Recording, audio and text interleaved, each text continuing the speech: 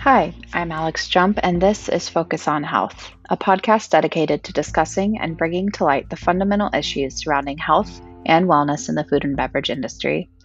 This week, my guest is Ariel Copeland. A Toronto based chef, Ariel has been an advocate for mental health support for food and beverage folks for many years, which eventually led him to co found Not 9 to 5. In this episode, he shares some of his experiences from his years in the kitchen, as well as some of his insights as an owner trying to create safer workplaces for his staff. Hey everyone, I'm Alex Jump, and this is Focus on Health. Today, I'm joined by Toronto-based chef and co-founder of Not 9 to 5, Ariel Copeland. Hey, how are you? Hi, I'm well. Thanks for having me. I'm so happy to have you. I think you're my first Canadian on the show. Oh, Um, nice. I'm gonna celebrate that later. so let's dive right into it. I want people to know what Not 9 to 5 is, how it got started, and everything. And I think the interesting thing to start with here, and I'll definitely let you kind of give everyone a background, but our industry has seen this massive shift in the last year of starting to have these really tough conversations out in the open about what we think needs to change. And we all kind of are seeing this as like, oh, 2020 was this massive shift for our industry, which it definitely was. But y'all founded Not 9 to 5 nearly 3 years ago, back in 2018. So how's that been over the last few years? And then this past year, getting to see these conversations really coming more to the forefront of our industry. Yeah, it's been a pretty amazing journey.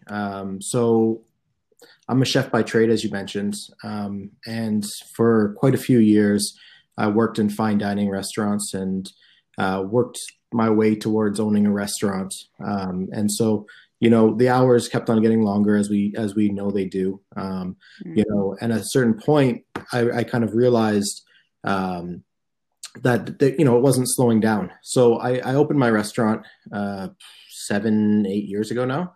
And a couple of years into that, I just realized how miserable I was and how depressed I was. And all of these systems and structures that I had grown up with in the industry, I realized how harmful they actually were. And so, like things like the long work hours and not eating very much, and the idea that you always need to be busy, and, all of the leave your emotions at the door, all of these conversations that people are finally starting to have, I just realized how harmful it was. And so as I was going through this metamorphosis, I started, changing my surroundings within my workplace and making it so that my employees didn't have to go through the same bullshit that I went. Oh, sorry, I swore. I don't know if I'm Oh, good to you're totally swear, fine. but I Yeah, figure all it's an good. industry podcast, and I guess we all, have seen it and heard it. So, yeah, I didn't want my staff to go through the same stuff that I did. So, I was really trying to, and at this point, I didn't really have words to describe things, and I didn't really know what I was trying to achieve. But I started making efforts towards, having hobbies outside of work, because I found that I had no hobbies outside of work. And so, when I would go home, well, I should correct myself and say I did have hobbies outside of work, but they were all within the industry. So I would go home and I Yeah, would read cookbooks, or I would read I'd look at recipes for things, or, whatever it might be, but it was all stuff that wasn't allowing me to turn off.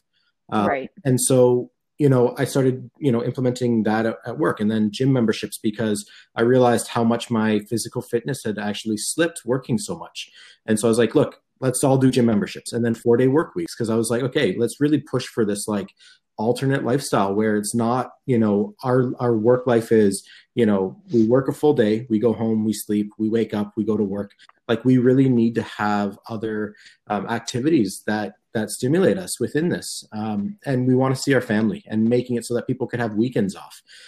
So I started making all these changes. And around this time, while I was going through the shift, one of my employees attempted suicide.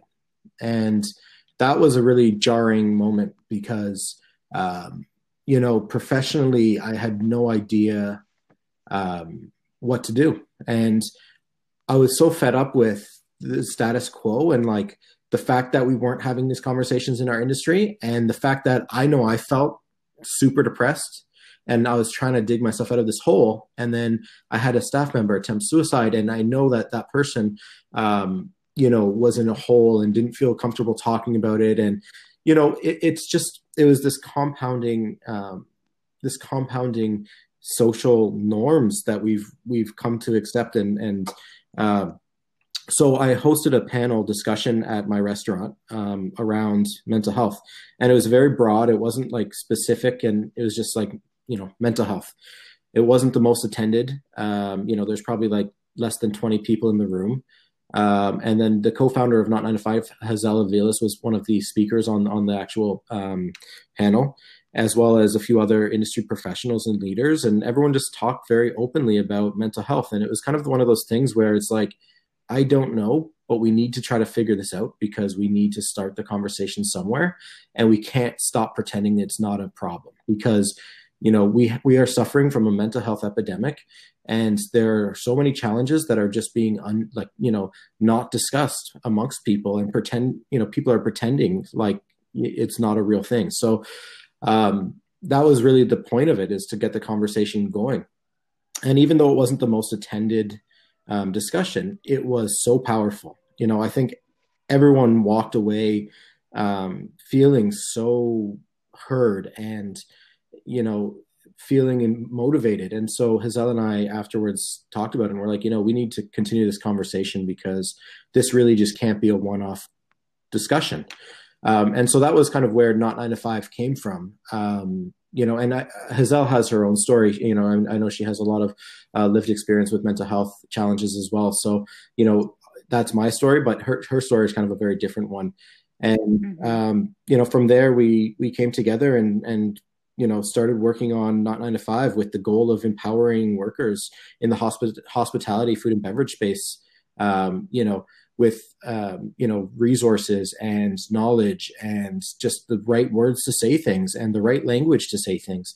I mean, I think we found some blocks in a very basic level of just like, even the way that a lot of mental health dialogue is almost institutional, and people within our industry were like, yeah, no. Right. We try to keep it like it's for us, by us, is what we always say. I love that. And I really appreciate hearing you as a restaurant owner talk about the realizations that you had about what makes a better life for your staff. Like that's something that I've been very passionate about, is like learning how to have hobbies outside of this industry, because like I have this running joke or like scenario that I like always paint to people, which is like, an accountant, for instance, goes to work, does people's taxes, and then like goes home and does something fucking cool, or like does something not fucking taxes. But, like they don't go home and just like talk about taxes all night long and then like do more taxes or read books about taxes. And maybe some people do, but probably not to the extent of us, where we're like working in a bar, talking about drinks, talking about booze, talking about food, traveling across the country to exclusively go eat and drink, going home, reading a cocktail book, making food. It's like so ingrained in the everyday minutia of what we do, to where like we completely lose our identity outside of that. Where, like, whereas if you like paint the picture of somebody who works some kind of 9 to 5 job, like their identity isn't ingrained in the fact that they're an accountant. And we have for some reason, because we're just like so passionate and what we do is so cool, and everyone in the world pretty much partakes in it, like it becomes like one with who we are. And like, not very many people are talking about how big of an issue that is. To not have identity outside. Yeah, I totally agree. I mean, the thing is, you're absolutely right. It is a passion-driven industry, and I think that there's benefits to that and there's downfalls to that. And I think one of the benefits is that the industry is filled with some of the most amazing, genuine individuals that I've ever met. And then the downfalls are that, it's easily exploited, and I think like as a young cook working in a fine dining restaurant, it's like, okay, we're going to pay you from 2:00 p.m. until 10:00 p.m., but you need to work from 10 a.m. until 11 p.m. Right, because if you don't get your prep done, then fucked, and it's been normalized, right? So, right, and it's because it's been normalized so much. It's just like, okay, no problem. And actually, it's interesting, on the other side too. One of the things that I actually tried at my restaurant, which I had to go back on, was originally I tried to make it so that there was no after work drinks. Um, and Mm. I really quickly, so my restaurant was like wine. We had like a really cool wine program. We shared the space with like a wine school, so there's always kind of interesting stuff open. And Mm. then cocktail bar and a pretty cool like craft beer program. So like it was a pretty interesting and fun spirit like alcohol program, bar program. And so for the first month or so, it was like, okay, it's just a dry bar. There's no after work drinks. We don't want to encourage this. We don't want to promote it. And I quickly came to realize something, and that was like, it is a passion driven industry, and people love this stuff, including myself. Like, I love the idea, like, I love new cocktails and I love like super cool wines, and like I can get nerdy with it, sure. And taking that away is actually taking away a part of the job that people really are passionate about and want to be involved in the growth of. The problem wasn't so Mm. much the actual substances, the problem was the relationship with substances. And so that's where we started to put a shift, and we started to like make this shift into like a little bit more of, okay, well, let's drink responsibly. Like, we're going to be doing mindful drinking, and we're going to practice, we're drinking for a reason right now after work. If you're trying something, you're trying something, and let's talk about it, and let's talk about taste. It's not going to Right. be a matter of like, okay, let me get 3 shots and then 2 beers and I'm on, like I'm gone. um Right. I love yeah. that. I love that thought of like, okay, well, like if we're gonna have a wine after work, like, or if we're gonna try a new spirit after work, like, let's talk about it. Let's learn about it. Like, it doesn't need to be the like everyday, like just boring, I'm just gonna take my favorite whiskey and, that we're all guilty of, because it's a nice release at the end of work. But yeah, I like that. We actually, I stopped drinking behind the bar 2 years ago now. And this past year has been like a real test of that. And I haven't always been able to be, I haven't always been able to stick to my guns with it because this year was, really emotional, and there were some days where it, felt good to have a shot mid shift because shit Yeah. sucked, um, or whatever. But yeah, we really pushed for that at Death and Co as well. That you know there wasn't particularly very many good reasons to have drinks behind the bar throughout the night. And so if you were, it needed to be a pretty special occasion or something like that, with a guest or whatever it may be. And then, yeah, you can have a shift drink after work, but it's not like you can have five and hang out all night long. Yeah, and it's You know, interesting, like that's one of the things that we've kind of found, and like in looking and researching and just kind of rethinking a lot of the industry. One of the things I think that we really have normalized is that we have these drinks to celebrate, and we have these drinks on bad days. And I think you have the extreme highs and the extreme lows, and we start conditioning ourselves to like, having these emotions attached to alcohol and to spirits. And it's such an interesting thought process, and it can be quite harmful because different people have different tolerances. But it's such an interesting idea of, it's like super primitive, the like constant conditioning, but it's what happens, right? You have these emotions, and then all of a sudden you're like, man, that was a great shift, let's have a shot. But then it's also, right, man, that was a shitty shift. oh, for Let's sure. have a And it's so shot. dangerous because, again, like, you don't know who else is in the room and what challenges people are having with substances. And you don't know, like, maybe it's the beginning of something, or maybe it's someone's going through something and they're just not talking about it. Everyone definitely has their own path. And so, I think that's one of the things that we don't really talk about enough in the industry, is that, everyone does have their own story. And we need to really be respectful that not everyone is okay right now, and understand that not everyone is okay right now. And that's pretty normal for people not to be okay. And it's okay for people not to be okay. Right. It's kind of like returning to this idea of like we're allowed to be people, right? Just because we are hospitalitarians doesn't mean that we can't be people that have issues or lives and things going on, around us. That was something I just interviewed Alex Nagranda. I think his episode will come out just a week before yours. And we talked a little bit about like how do we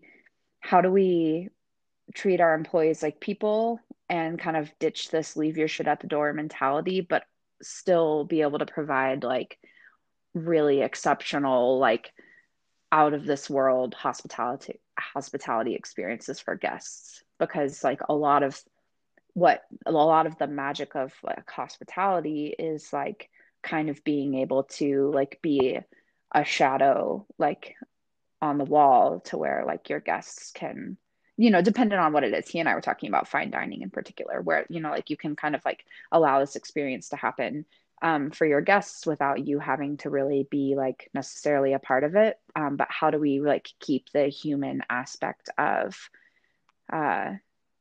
of ourselves at the same time? Yeah, I mean, I think that's such a great question, and I think that even asking that question and people starting to ask that question more is such a step in the right direction.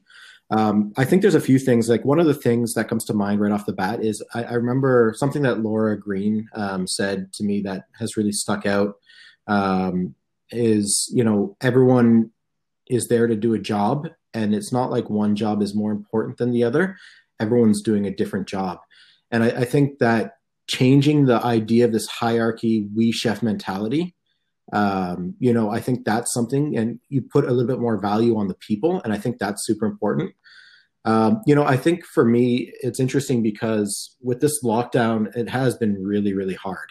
We're in our second lockdown, and Mm-hmm. restaurants are closed, and it really does suck. Like it's hard, and um, one of the benefits and advantages I'm seeing though is I'm rewriting all of our onboarding packages, and I'm trying to really strategize right now, a little bit more of a focus on psychological safety in the workplace. And Mm-hmm. I think that's the idea is like if we can make this shift, like you said, to have put the people into an environment where they can flourish. I think that the business will really be able to grow just naturally. And I think everyone will achieve more just because of the fact that the people are in environments that they feel safe and that they're able to not be okay and able to express themselves, able to make mistakes. So I think for me, that's kind of a first start, but I don't think it's the only thing that needs to change. I think that we also need to continue to rethink some of these harmful practices. Yeah, I mean, I I love this concept of psychological safety, and I really enjoyed the conversation that we all got to have about it with the James Beard Foundation, because I don't think enough people are really talking about it. And in particular, the thing that really kind of like lingers with me is thinking about my past experiences with employers and like how that has affected the way that I work now, and how I react to situations. And especially like when you bring up the topic of like being allowed to make mistakes, like I'm terrified of making mistakes. And I'm terrified of telling my bosses when I've made a mistake. And I do think a lot of that comes from my previous employment and the way that they handled those situations and managed them. Yeah, it's interesting Yeah, I to look mean, back on. I feel the same way, and I think especially in the kitchen, it kind of comes out in sometimes unexpected ways. And I've really had to make a shift, and I think be a little bit mindful of myself as a manager because it's not something that I want to pass on to the next generation, but because of the fact that I was raised in it, there definitely are lingering things that I'm like, sometimes I'll do something and I'll be like, oh, what? Like, that's not what it is. But I think that's part of the growth too, right? Like, and I think being, admitting that like we're all complicit, like we've been living in these systems. Like it's time, like we're trying to put our foot down to change, but change takes time and change is hard. And like paving the way for this new school of thought is hard. And I think that, it will get easier, but it will take time. Yeah, definitely. And a lot of like unteaching ourselves of things that we've, yeah, like you said, it's like you catch yourself doing something that you don't even believe in, but because you were like, we've been conditioned to think that way, like you catch yourself being like, oh, I'm so annoyed by that. And then you're like, no, wait, no, I'm not. Like, that's okay. Like, that's totally fine. Like, I don't actually feel that way, but like for some reason, for 2 seconds, like I felt like I needed to feel that way. Um, yeah. One that I've like I brought this up on another interview the other day. One that I've been like thinking about a lot recently is this concept of like needing to walk in through the back door when you are an employee. And I recognize that it is very different for every place of employment. But more specifically for me, like I remember being trained at one of the early restaurants that I worked at, and it was specifically the training was you come in the back door so that people Yeah. don't see you walking in. And you know that very much like stripping away of like you being worthy or whatever it may be, and like I'm certain that that goes very far back into some ancient, you know, history of working in restaurants and you know cultural and things like that. But um you know, and I never really like over the past like years or so, like, you know, our I'll see like a line cook walk through the front door at Death and Co. And I'm like, what the fuck are they doing? Like they should be going through the back door. And over the past couple of months, I've been trying to retrain myself to be like, Yeah. should they Yeah. be? Like, do they need to? Like, I like, you know, and obviously it's dependent on what your bar's policy is and the reasons behind that policy. But yeah, that whole idea of like you need to walk through the back door so that you don't so that the guests don't see you Yeah. because you can't be a You know, it's person. funny, like Um, when you say that, one thing that comes to mind is the same mentality around staff meal. And it's like having a staff meal. And I've been in places that like literally used the mirepoix from the stock. So like all the vegetables and byproduct like that they use for making this stock that had zero flavor. And I've been in places that use that. And I've been in places that go very far and are very like on top of their staff meal game and making sure that our staff eat well kind of mentality. And I think that it's the same kind of idea where it's like you need to take care of the people that are taking care of the people, and we need to, as like managers and owners, that needs to be our responsibility. We need to make sure that we're able to take care of our staff, and that can mean anything, right? Like that means something different for every single person, obviously. But starting at the basics is like, are they eating well? Are they drinking enough water? Like, I think that even these things are things that have been missed, right? yeah. Yeah, 100%. And you know, like we've been having these conversations at the bar about taking your breaks, the ones that are legally required of you from, you know, the United States labor laws. And, you know, it eventually boiled down to like, yo, like taking a 10-minute break every 5 hours Yeah. is like really good for you. Like why like Yeah. that should be happening. Like it's good for your mental health, it's good for your physical health. Like it's okay to go like sit down and like yeah, like God forbid you do sit down to eat your staff meal rather than stand over the trash can and like eat it so fast that you It's get far. hiccups I don't know because you if need you to run find this, back but on the I find floor. as well, like I need to actually go in to kitchens sometimes and be like, you need to take a break. Like I've seen you haven't taken a break for the last few hours. Like go sit down, go outside and get some fresh air, like hang out. But like I think I find anyways, because of all of the other noise in the industry, like when people come into a different environment that's not like that, it's almost foreign to them. Like it's a foreign concept.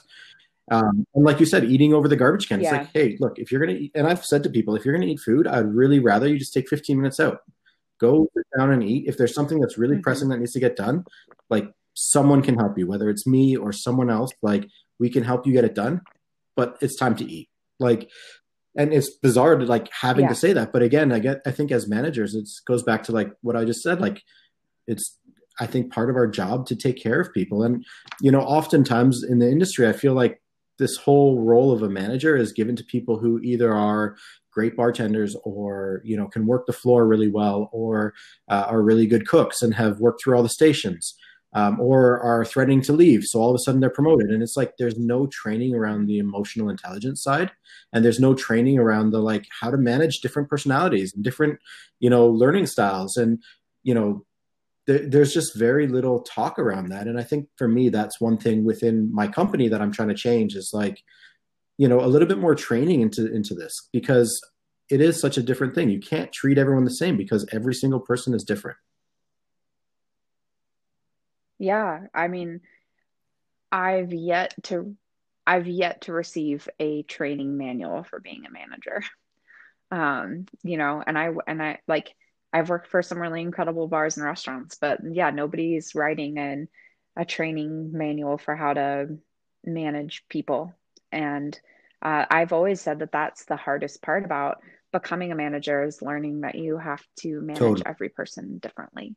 Um, and nobody teaches you that. And it's a really, really, really hard lesson to learn, especially when you're afraid of Yep. And making it can be, mistakes I feel like it and can be failing. also, um, emotionally taxing. Like it's like I feel like it's tiring and it's draining. But then I think the other side too is that, being a manager is oftentimes like you get it from both ends a little bit. Like you're getting like the problems and stuff from the management and sorry, from the ownership side, and then you're getting all of the staff problems. And so like I really do believe that being a manager is such a difficult position, and the fact that we don't prepare people for it is, again, one of the issues with our industry. It's just there needs to be more thought around that as a starting point, I guess. Yeah. Yeah, absolutely. I would not to circle back to like the very beginning of our conversation, but I would love to hear a little bit more about like how you felt like it went implementing those changes for your staff along the lines of like 4-day work weeks and having a gym credit and things like that. Like as an owner, um, do you feel like how do I want to ask this question? Like, I guess, do you feel like owners could be better preparing themselves when they are planning to open bars and restaurants to where they could be providing these things? I think the argument a lot of the time is For like we can't afford it. And for me, I mean, I'm not an owner of a bar or restaurant, but I do hope to be one day. And like, I just am like, I'm gonna need to write it Yeah. into my fucking plan. Yeah, Like, it totally. needs I to be think part there's of like my a couple plan sides to that answer. from Like, so I certainly felt it just like every other owner. Like, the margins are so slim. Like, if we broke even, I was happy kind of scenario, like, and a lot of the hmm stuff that we started doing, like the shift to 4-day work weeks and gym credits and just kind of like overall culture shifts and making sure people were eating, it didn't really change the bottom line. Like there was really no change in what we were spending. It was really just a culture shift. And it took me actively researching. So really, other than my time investment, there was no financial obligation there. Um, and I agree. I think that we're kind of caught in this really weird game of, um, oftentimes in our business models, we don't factor in enough support for our staff. We don't factor in someone asking for a raise. We don't factor in the fact that people should have wellness credits or whatever you want to call it. But the thing is that like we need to start looking at what the real cost of food is. For a long time, I think that competition and our competition model has been so aggressive. Like there's something like 10,000 restaurants in Toronto. Like, how do you compete with them? And it's like, okay, well, let's keep our prices down. And, our burger will be $18, whereas next door it's $19, whatever, And I think the problem is in playing this consistent game of, trying to price match and trying to be the most competitive. We're really doing a disservice to the actual people that are running these businesses. And I think that starting to have this revolution of like, okay, well, what does that hamburger actually cost? In order to pay X, Y, Z, all these people, whatever, a bit more fairly and factor in some of these things into our business model, what can we do? I mean, there's been proven studies that show there is an ROI on investing in mental health in the workplace. And the thing about these studies is that they're yeah. showing that it's not only a one-time investment, but the longer you invest in it, the more return you actually get from it. And what I found for in doing it at my restaurant was the first thing that I noticed was the turnover where it was way down. Like our staff turn was like I had staff that would work for me for like 5 years and staff that like I think in the kitchen we had at one point the person who was the newest hire was like something like 2.5, 3 years there. And it's unheard of. Like, and I kind of feel like at the same time as that was happening, there's all this dialogue and conversation around the labor shortage and the skilled labor shortage. And it's like, well, yeah, of course it is. Like, of course they're tied together. Like, why would like someone entering this industry work their asses off for 70 hours a week for like almost minimum wage when they can drive an Uber and make more money? And, like Right. it's Yeah. not an attractive offer. And I think that's kind of one of the conversations that people seem to have forgotten about. Like, it hasn't been long since we really had this epidemic. And I think even like David Chang was talking about like how the restaurant industry was like destined to collapse or something like that in one of his articles just because of the skilled labor shortage. But again, it's like when we start making these shifts, is there really a skilled labor shortage, or is there something wrong in the workplaces that's encouraging these people to not want to stay? Yeah. I mean, 100%. And I do hope that the era of like doing this for like for fame or notoriety or like for something greater than just like a good life, I hope that that's done. And I hope that people stand up for themselves, because that's like another part of the issue. And I hope, and I don't by any means mean to take any of the blame off of, the issues that have come from just like our industry as a whole, but like being willing, being the person who says, I will work for minimum wage or less than minimum wage, because that'll help me get to the next step. It's like you're doing a disservice to everyone who has come before you, who's worked so hard to change that. And you're doing a disservice to everybody who will come after you, um, because you're devaluing the work. And so people, obviously, like restaurant owners and everyone else involved needs to get on board with paying people what they deserve to be paid. But like, I hope that workers can start Yeah, no, standing up I for totally themselves as agree. well. Someone actually asked me sometime last year, like they're like, I'm in this kind of situation and it's not the healthiest and this and that. And it's like, what can I do? And I'm like, well, to be honest, like if you feel like you've exhausted all of your kind of options here, like leave, find a place that is more suitable. And like, Yeah. if we do it like a culture shift towards that, and if we do it in masses where people just stop putting up with this stuff and there's no more of it, then that's it. Like if these bad business owners and people who have zero value on people's health, if they can't get any staff, they have to close their business. And it doesn't matter how profitable they are. If they can't hire any staff to run the business, there's no business there. Right.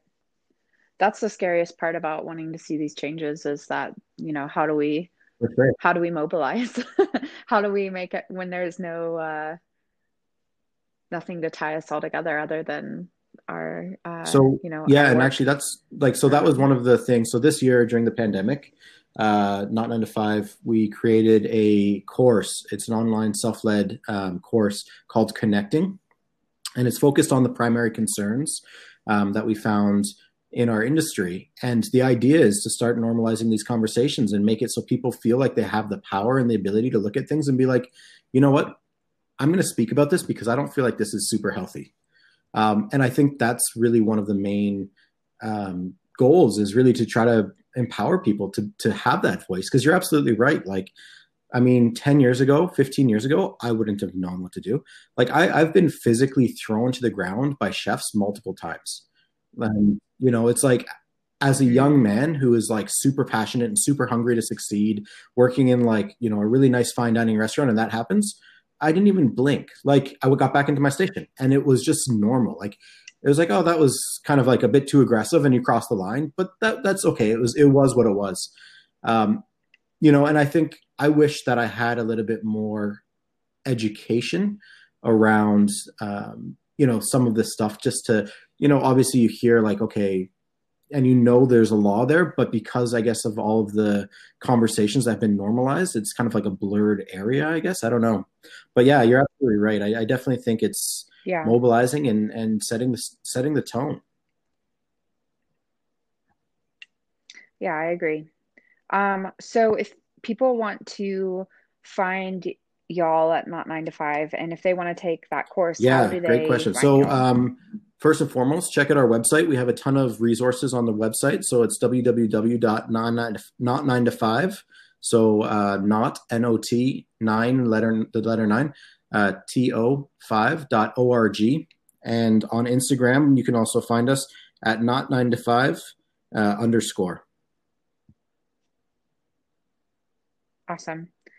Okay, so oh my gosh, that was such a quick conversation. I feel like those minutes just literally flew by. Um, I like to finish the podcast with just one more low key, fun question. So, if you could be anywhere in the world, being having something to drink, where would you be, Oh, that's a good and question. what would you be drinking? I would probably be in Bali right now, just because like I'm in Toronto and it's like there's snow outside and it's not like the most, I mean the sun's shining, which is nice, but it's not the most beautiful weather right now. I'd probably be in Bali hanging out, drinking some sort of like jungle bird or something like that, That right? sounds so great. Well, thank you so much. It's been so great to chat, and I hope you have a wonderful rest of your day and week and Yeah, thank you for having me. start to this new year. Bye, Alex.